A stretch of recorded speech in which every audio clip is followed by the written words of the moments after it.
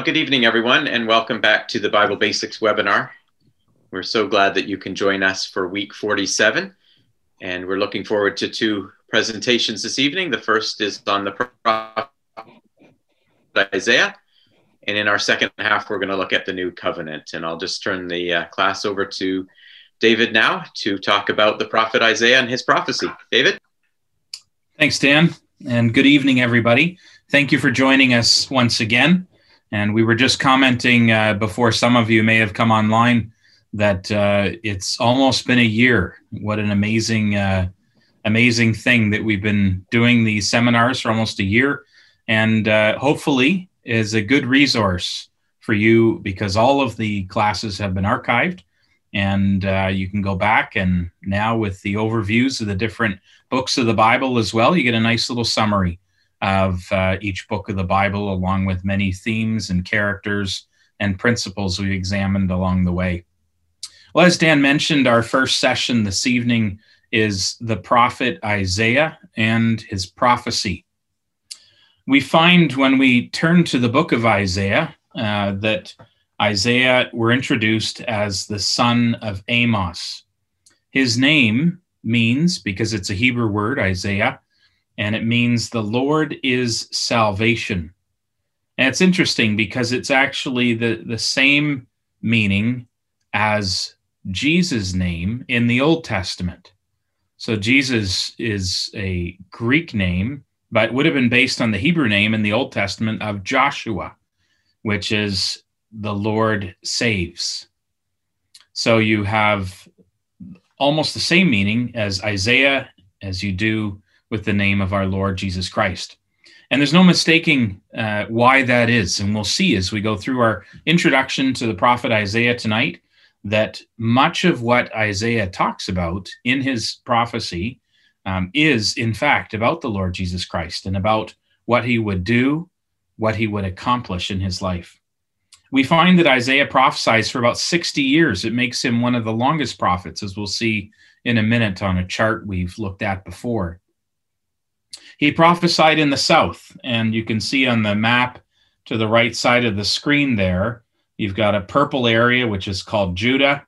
That was the tribes of Israel that dwelled in the south. And then the green area was Israel. So the prophet Isaiah concerned himself and spoke in the territory of Judah. And there's a good reason, because during the reign of these kings, something quite significant was going on in the northern kingdoms. And the kings that he prophesied during, reigns he prophesied during, were called Jotham, Ahaz, and Hezekiah. You may remember some of those names as we went through some of the kings in our earlier webinars. Well, here's that chart we've shown you before.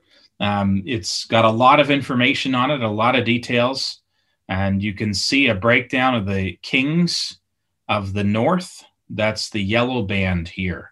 So those correspond to the green area on the map that we just looked at.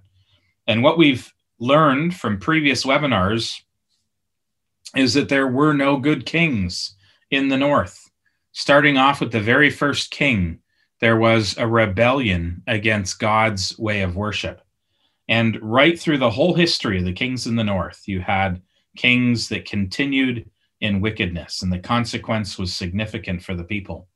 Then in the southern tribes of Judah, the purple area of the map, here you've got the kings which extend beyond the kingdom of Israel in the north. And you can see here at the end that this was because the kings of the north were carried away, and the people of the north were carried away by the Assyrians.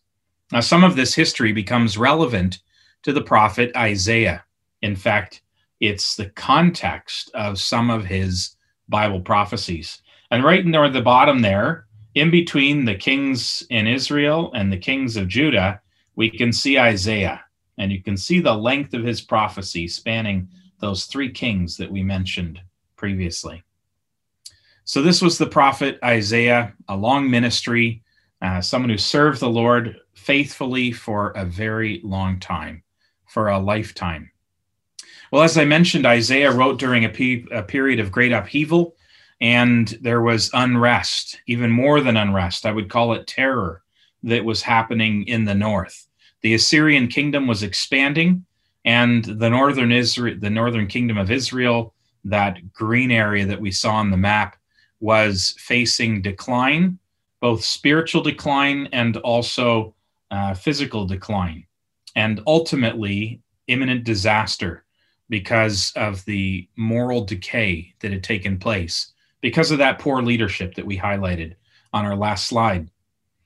There were also significant problems in Judah where Isaiah was prophesying, and as a result, God would use the Assyrians, though he did not condone their methods. He used their armies to overthrow Israel and to cast them out of the land because of their wickedness. And he even started during the days of Isaiah to allow Assyria to come down into the southern tribes of Judah. And we'll consider that further in a few minutes. A parallel prophecy in the north. So Isaiah is there in the south talking to Judah, the kings of Judah and the people of Judah. And up in the north, there was another prophet that was prophesying around the same time. His name was Amos. And Amos says this is a very modern version, the contemporary English version. You will be the first to be dragged off as captives. Now, within Israel, he's talking to the rich people in the land, people that liked having lots of parties. And he says, you will be the first ones dragged off as captives. Your good times, your parties will come to an end. The Lord God all-powerful has sworn by his own name, you descendants of Jacob make me angry with your pride.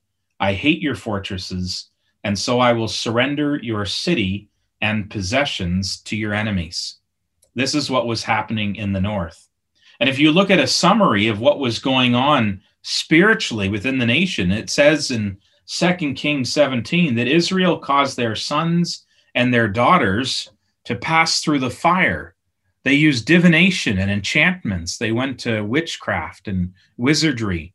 They sold themselves to do evil in the sight of the Lord to provoke him to anger, and they were successful.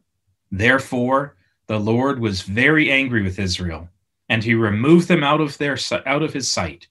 There was none left but the tribe of Judah only. And so that's the context within which Isaiah is giving his prophecy. Israel in the north is soon to be carried off, and during his prophesying, during his ministry, they would indeed be carried away by the Assyrians. And the Assyrians would also come down and start taking some of the cities of Judah as well. Well, if we take a look at the prophecy of Isaiah at a glance, there's a neat study guide. Remember, way back, maybe week 2 or 3, Mike Moore took us through a bunch of Bible study tools that we can use. Well, one of those Bible study tools that's helpful in that it gives us a nice little overview of every book of the Bible is one called Nelson's Complete Book of Bible Maps and Charts. And this chart I've reproduced from that book. And what it does is gives us a snapshot of the prophecy of Isaiah. And you can see it's broken down across the top there into 3 areas of focus.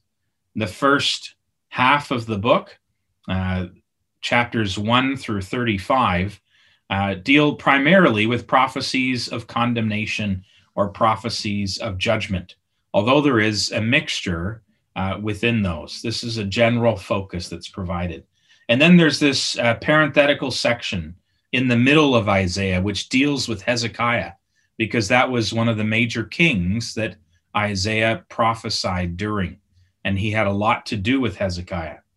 And so there's 4 chapters that tell us about Hezekiah's salvation from the Assyrians. In fact, in Hezekiah's day, the Assyrians came right up to the city walls of Jerusalem, and Isaiah was involved in Hezekiah's salvation and in some of the pronouncements that came from God against the Assyrians and also on behalf of the nation of Israel or the tribes of Judah in the south. Deals with his salvation from the Assyrians, his sickness, and also then how he was lifted up in pride and committed sin in the end before God. And then the last section, the last 26 books of Isaiah, deal with prophecies that are more focused on comfort. There's prophecies about Israel's deliverance, about Israel's deliverer, which is, of course, the Lord Jesus Christ, and about the hope of Israel. Now, it's interesting.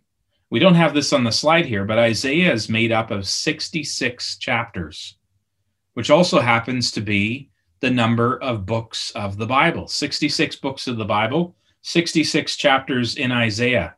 And the first 39 chapters of Isaiah focus more on Old Testament principles and Old Testament prophecies. Things that were happening immediately around Israel in that day. Prophecy against Judah that would come to pass in that day. Prophecy against the nations that surrounded Israel in that day. And there happens to be 39 books in the Old Testament. And then from chapter 40 on, we have a distinct focus on the Messiah. Prophecies about God's Savior, about the Lord Jesus Christ. And there happens to be 26 chapters, books in the New Testament, just as there are 26 chapters covering this section. So that's another way we can remember the prophecy of Isaiah, that it's somewhat aligned with the Old Testament, 1 through 39, and the New Testament, 40 through 66. So I hope that snapshot is helpful in giving you an overview of the prophecy of Isaiah. Now I want to take a look at some archaeological finds and the prophecy of Isaiah. It's always exciting when archaeologists uncover things from the earth, artifacts that prove the veracity of the scriptures. And that's the case in the prophecy of Isaiah. I'm going to highlight just 3, but in fact, there are countless archaeological findings that prove different aspects of the prophecy of Isaiah. Here's an example in Isaiah chapter 20. There's a detail that Isaiah records in his prophecy. He says, in the year that Tartan came to Ashdod, and then in brackets he puts, when Sargon, the king of Assyria, sent him. Well, this prism that you see on the screen before you, located in the British Museum, describes Sargon, the king of Assyria, sending an army against Ashdod. And so the events that are recorded in Isaiah 20 are also recorded in this stone prism, as it is called, that's been found in an archaeological dig and today resides in a museum. Even more fascinating than this is that in 1946, in a cave in Qumran, Israel, a copy of the entire scroll of Isaiah was found, which was then dated back to 125 to 150 BC. They didn't just find one chapter of Isaiah. They found on these scrolls that were 2,000 years old, the whole prophecy of Isaiah. And then they found in caves later, again, other copies of the whole prophecy of Isaiah. And there were almost no changes between those scrolls and the scriptures that we have today. So not only do we have proof of some of the facts that are brought up by the prophet Isaiah, as we see in the top example there, but we actually have proof that the prophecy of Isaiah that we read in our Bibles today, at least in literal translations, your mind might go back again to one of those early webinars that we spoke of, that in literal translations, we're still reading the same words that were recorded on that scroll over 2,000 years ago. It gives us great confidence that the Bible we read today is an accurate copy of the Word of God. And here's one more example in Isaiah 36, that parenthetical section that we spoke of in the prophecy of Isaiah, where Isaiah talks about the king of Israel's salvation from the Assyrians. We read that the king of Assyria sent Rabshakeh from Lachish to Jerusalem unto King Hezekiah with a great army. And in that relief that is shown on the screen before you, it depicts inhabitants of Lachish, that was in Judah, that are being killed by the Assyrian army at the command of the Assyrian king. Time and time again, when archaeological digs uncover artifacts related to Bible history, they prove that the Bible is in fact accurate. And it's fascinating for us as Bible students. I want to spend a few minutes then looking at what we might consider a central theme in Isaiah. We saw that those latter 26 chapters of Isaiah are messianic chapters. In fact, many of them tell us about the insights and the feelings of the Lord Jesus Christ. Well, here's just a sampling. We've got a chart coming up in a minute that gives some more details. But here's a sampling of prophecies that Isaiah made about Jesus Christ. He says in Isaiah 7, "Behold, a virgin shall conceive and bear a son, and shall call his name Emmanuel. Butter and honey shall he eat, that he may know to refuse the evil and choose the good." And that was a prophecy of the Lord Jesus Christ's birth. A virgin, Mary, would conceive and bring forth a son, and God would bring salvation through him. And God would be with his people through him. And of course, he would grow up refusing the evil and choosing good. We learn about his lineage in the prophecy of Isaiah. "There shall come forth a rod out of the stem of Jesse, a branch shall go out from his roots." Now, Jesse was the father of David.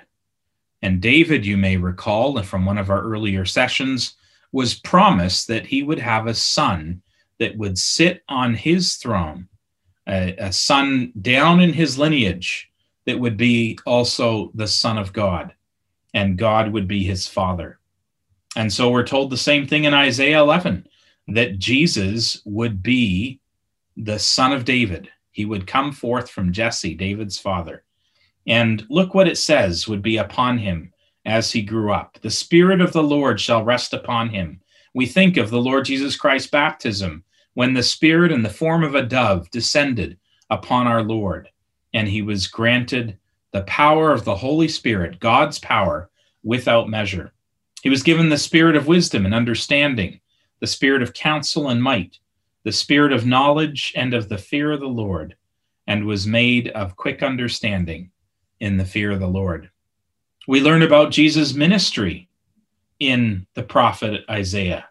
Now we're in the second portion of Isaiah's prophecy, the messianic portion, where we read of servant songs and prophecies about Jesus as God's servant.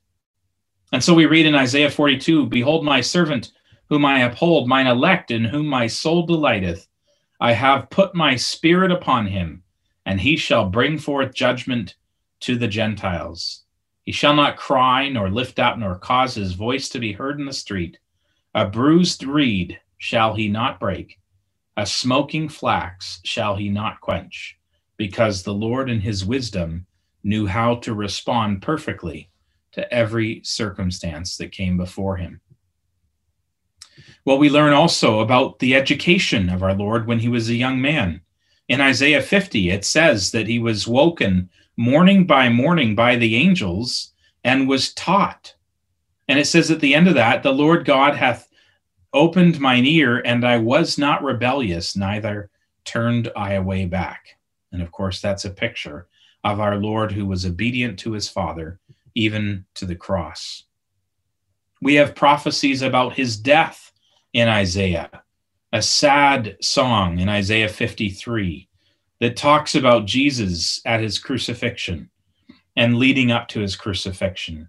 He's despised and rejected of men, a man of sorrows, acquainted with grief. We hid, as it were, our faces from him, and we can think of his disciples, all of whom turned away in those last hours. And we think of the stories of Peter that hid his face, that turned his back on his Lord in his last hours. He was despised, and we esteemed him not. He was wounded for our transgressions. He was bruised for our iniquities. The chastisement of our peace was upon him, and with his stripes we are healed. And finally, we have prophecies in Isaiah about the kingdom. And you can see this one is actually from Isaiah chapter 2. So it's not that Isaiah is 100% broken up in the way that we showed in that chart. Generally, that's just the overall focus of the different sections. But even in the prophecies of condemnation, there are these beacons of hope that are in the prophecy of Isaiah, such as Isaiah 2, which speaks about a day in the last days that the mountain of the Lord's host will be established in the top of the mountains and shall be exalted above the hills, and all nations shall flow unto it. And if we were to read on in that, we would see that what we're talking about is a house of worship that will be built in Jerusalem, where the Lord Jesus Christ will reign from.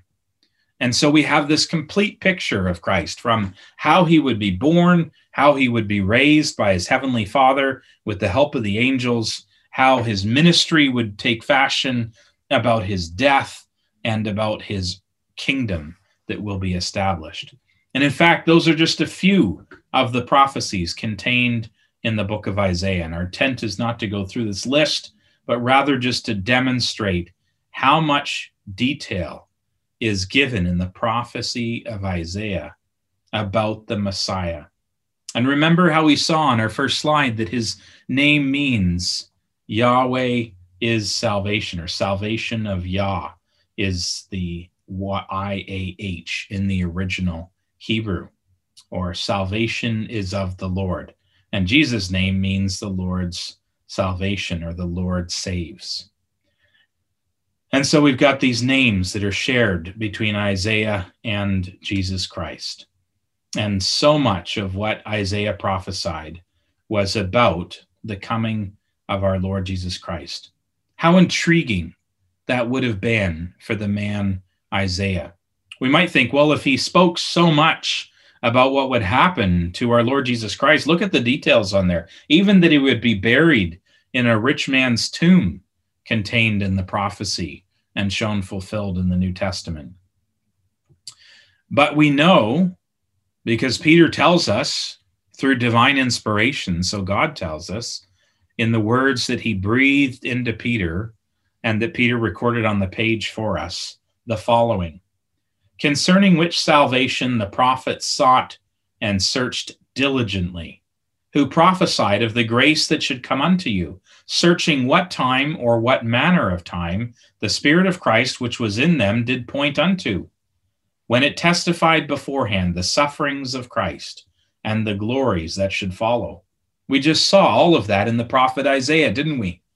The sufferings of Christ were there, the glory that would follow, the establishment of the kingdom, a house of worship for all nations, Jesus ruling from Jerusalem. And it tells us in this passage that the prophets diligently searched out those things. So as the words came into Isaiah's mind, breathed there by God, and as he recorded them on the scrolls, he would look down and ponder what those things meant. What a blessing that you and I can look back on those things and we understand what those prophecies were about. Not only do we see the prophecies in Isaiah, but we see the fulfillment of those things in the Gospels, which we'll be considering some more in coming weeks. Reading on in 1 Peter, it's not only the prophets who desired to learn more about the Messiah in those days of old, to whom it was revealed that not unto themselves, but unto you did they minister these things, which have now been announced unto you through them that preach the gospel unto you by the Holy Spirit, sent from heaven, which things angels desire to look into. Well, isn't that fascinating? Even the angels, as these words were written, were interested in the things that were written. And so we make these observations. The prophets, like Isaiah, did not fully comprehend the things that they wrote down. And they were intrigued, just as we're intrigued when we read through the prophecy of Isaiah. We're intrigued about what these things could mean, and they pondered them. When the Holy Spirit, or God's power, inspired them to write things about Jesus, it is called the Spirit of Christ. It's still God's power, but because it's God's power inspiring them to write about Jesus, sometimes we have the prayers of Jesus recorded before he was even alive. It's incredible.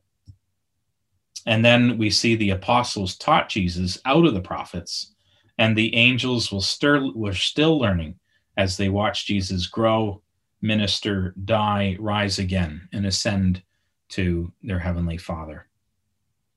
Well, there we have a quick snapshot of the prophet Isaiah. And hopefully we've whet your interest in that, and that you'll pursue looking deeper into the prophecy of Isaiah.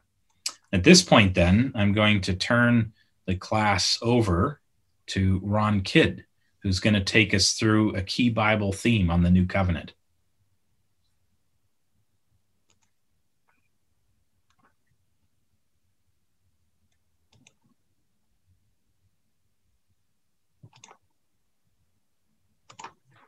Well, good evening, everybody. Nice to be back with you again.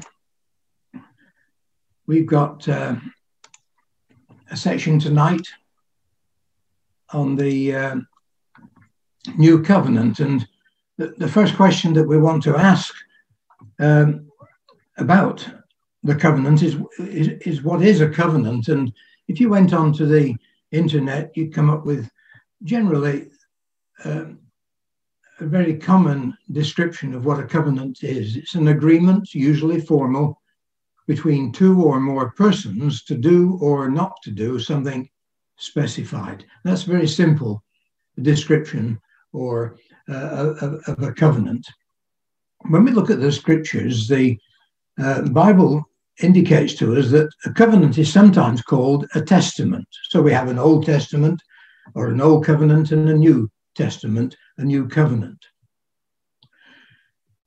What I'd like you to note particularly is that many times in Scripture, a covenant is linked with a promise. And if you read Galatians chapter 3, verse 17, we're not concerned with the content of the verse, particularly at this stage. We'll look at that in a moment. But it says, the law which came 430 years afterwards does not annul a covenant previously ratified by God, so as to make the promise void. And so the covenant that God had previously made was also a promise. And we'll see this popping up from time to time in our reading of the scripture. Now, the idea of a new covenant obviously implies that there must have been at some point an old covenant. And in the book of Exodus, chapter 34 and verse 28, we read this. He was there with the Lord, that's Moses, 40 days and 40 nights. He did neither eat bread nor drink water. And he wrote upon the tables the words of the covenant, the 10 Commandments. And so the 10 Commandments are described as the covenant in the Old Testament. And it wasn't just the 10 Commandments which formed the covenant that God made with Israel. It was the 10 Commandments which was kind of the heartbeat of the whole Jewish law, which was recorded for us in Leviticus and Numbers and Deuteronomy. But what we find is that the Old Covenant had a very specific purpose. And we read of that in Galatians chapter 3 and at verse 24 and 25. The apostle says, so then the law was our guardian until Christ came, in order that we might be justified by faith. But now that faith has come, we are no longer under a guardian. And that word guardian in the English Standard Version, it simply means somebody who controlled those that were under it. And that's what the law did. It controlled the Jews that were under the law of Moses. They were reminded at every turn of their life that they were sinners and subject to God's mercy. But Paul points out that that law, the 10 Commandments and the law of Moses, which the 10 Commandments was the heart of, was only there for a particular period of time. It was there until Christ came. And when the Lord Jesus Christ came, faith replaced the letter of the law. And Paul says, now by faith, we are no longer under a guardian. In other words, the old covenant ceased to exist. And that's confirmed for us in the letter to the Hebrews. And the writer there says, in that God says a new covenant, he made the first old. Now that which decayeth and waxeth old is ready to vanish away. And the apostle wrote the letter to the Hebrews just prior to AD 70, when the Romans demolished the temple in Jerusalem and made it impossible for them to keep the law. And so it vanished in the keeping. And so there was an old covenant, but when it had run its course, when the Lord Jesus Christ came, it was replaced by a new covenant. Now, under normal circumstances, a new covenant is made after the old one. And yet, we have an interesting observation made by the apostle. And we ask the question, when was the new covenant first introduced? Well, let's go back to that verse in Galatians chapter 3. And the apostle tells us there that the law, which was the old covenant, came 430 years after, and it's in the context of the promises given to Abraham.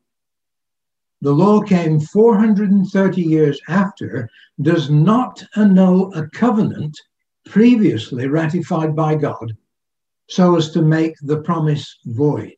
And so what the Apostle Paul is telling us here is that the new covenant was made 430 years before the old covenant was, but it didn't come in effect immediately. The law had to be an effective controller of Israel until the Lord Jesus Christ came. Now, what are we to understand by that 430 years? Well, if we go back 430 years from the giving of the law in the book of Exodus, chapter 20, it brings us exactly to the days of Abraham. And it's rather interesting there that we read in the days of Abraham, Genesis 15, verse 18, that the Lord made a covenant with Abram, saying, to your offspring I will give this land from the river of Egypt to the great river, the river Euphrates. And we've already covered those promises in one of our sessions on the covenant made to Abraham 2 weeks ago. But there we have a reference to an earlier covenant that was made to the law of God. It was made to Abraham 430 years before the law of Moses was given. And that covenant was extended to David, and that was dealt with last week, wasn't it, by Don Luff. And there we read in Isaiah 55, incline your ear and come unto me, hearing that your soul may live, and I will make with you an everlasting covenant, my steadfast, sure love for David. And so God made a covenant with Abraham 430 years before the law of Moses was given. And then he expanded that covenant when he made certain promises, which were discussed last week, to David. And when we come to the New Testament, those two individuals are linked together by the father of John the Baptist in his prayer in Luke chapter 1. And he reads there, he says in his prayer, God has raised up an horn of salvation for us in the house of his servant David, as he spoke by the mouth of all his holy prophets from of old, that we should be saved from our enemies and from the hand of all who hate us, to show the mercy promised to our fathers and to remember his holy covenant, the oath that he swore to our father Abraham. And so Zacharias links David and Abraham together with this covenant made before the law of Moses. And did you notice in that verse, we've underlined two words. There again, we see the word promise and the word covenant linked together. God's promise is his covenant with those that he makes his promise with.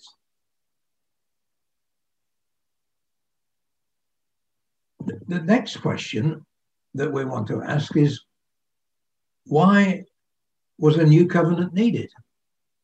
What was wrong with the old covenant?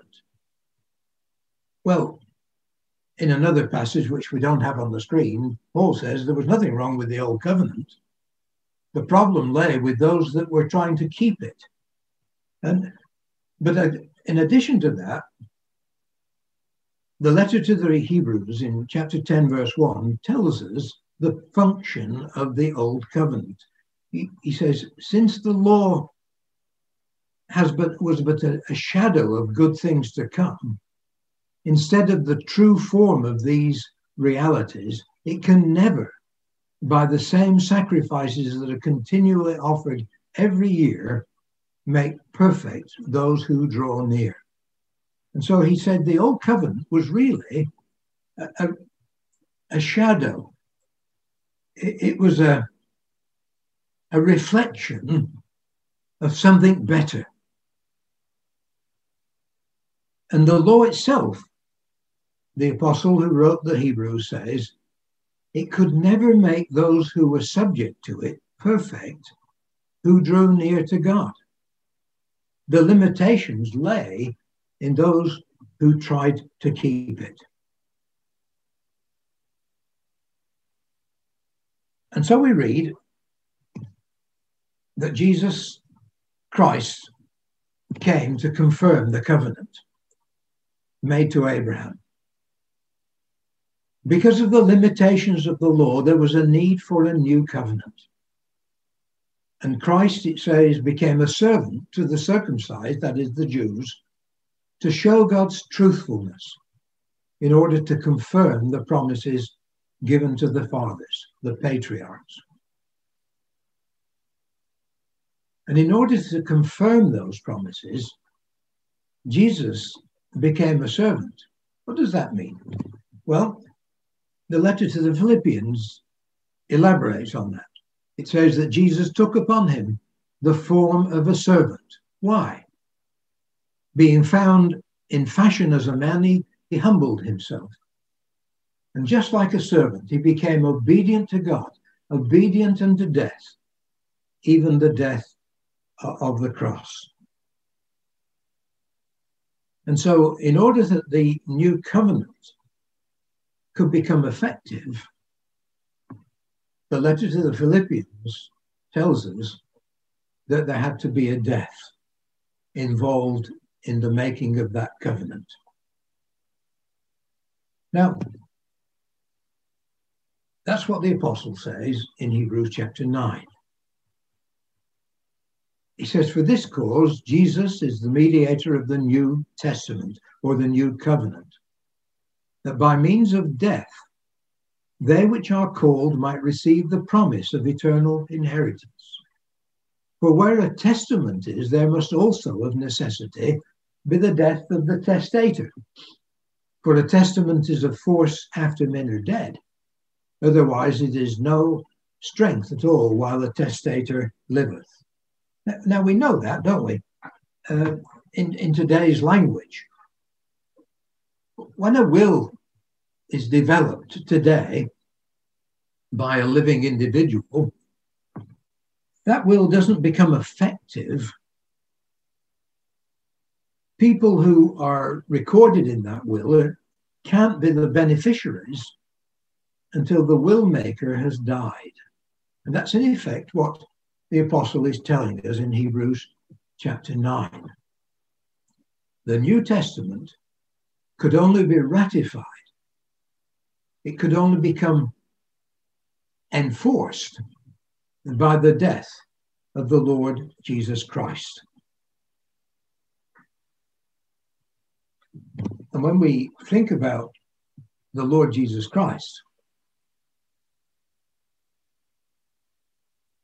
just before he was about to be crucified, he sat down with his disciples, and as they were eating, Jesus took bread.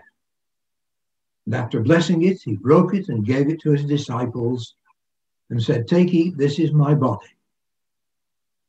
And he took a cup, and when he had given thanks, he gave it to them, saying, "Drink of it, all of you, for this is my blood of the covenant, which is poured out for many for the forgiveness of sins." And so the sacrifice of Jesus Christ ratified that covenant. It made it possible to pass on those promises which God had made to individuals who would respond to it. What did he pass on? Well, he passed on the forgiveness of sins to begin with. Now, that's a very important aspect of life. We're all sinners. We've seen this in our seminars, how sin affects us all every day. But the sacrifice of Jesus has provided forgiveness. But how do we benefit from that forgiveness? Well, it's by becoming related to the new covenant. And you go back to that passage in Hebrews chapter 9. He says, "For this cause Jesus is the mediator of the New Testament, that by means of death they which are called might receive the promise of eternal inheritance." And so the benefit of the new covenant is extended to those who are called. Now, there's nothing mysterious about that calling. The apostle, again, in writing to the Thessalonian faithful, he says, "Whereunto he called you by our gospel, to obtaining of the glory of our Lord Jesus Christ." And so we are called through our reading of the gospel message. That's what the parable of the sower is all about. The distribution of the seed, the word of God, on the various soils, the various ground that the seed falls upon. Some listen, some discard it. Some listen for a time being, and then when it becomes difficult, give it up. But there are those who receive it into a good and honest heart. Those who are called by the gospel of Jesus Christ. And so we need to understand what that gospel is. And we've come full circle, because that gospel was preached to Abraham. That was the promise that God made to Abraham. That was the promise, the covenant that God made with Abraham. The scripture, Galatians 3 verse 8 says, "Foreseeing that God would justify the heathen through faith, preached before the gospel unto Abraham, saying, In thee shall all nations be blessed." So how do we become part of that new covenant? Well, we've got to hear the gospel, and we've got to act upon it. "For as many of you as have been baptized into Christ have put on Christ. There's neither Jew nor Greek, bond nor free, male nor female. You are all one in Christ. And if you be Christ's, then are you Abraham's seed and heirs according to the promise." We can be part of that new covenant if we hear the gospel message and we heed what it has to say and become related to it through baptism. So for the past 4 weeks, we've considered several covenants. God made a promise to Eve, he made a promise to Abraham, and he made a promise to David. And the blessings promised in these covenants that God made can be ours. This is only possible by, first of all, becoming familiar with the gospel. And that's a good starting point for every one of us. Well, we come to the end of the 47th seminar. And God willing, next week, we're going to move on from the prophet Isaiah to the next prophet in the Old Testament, the prophet Jeremiah. And in the section Key Bible Themes, we're going to be looking at prophecy fulfilled in ancient times. Prophecies fulfilled in the past.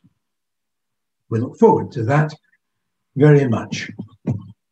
We remind everybody of the various links that are available to us so that we can review perhaps what has been said tonight and go over some of the material that has been said in the past.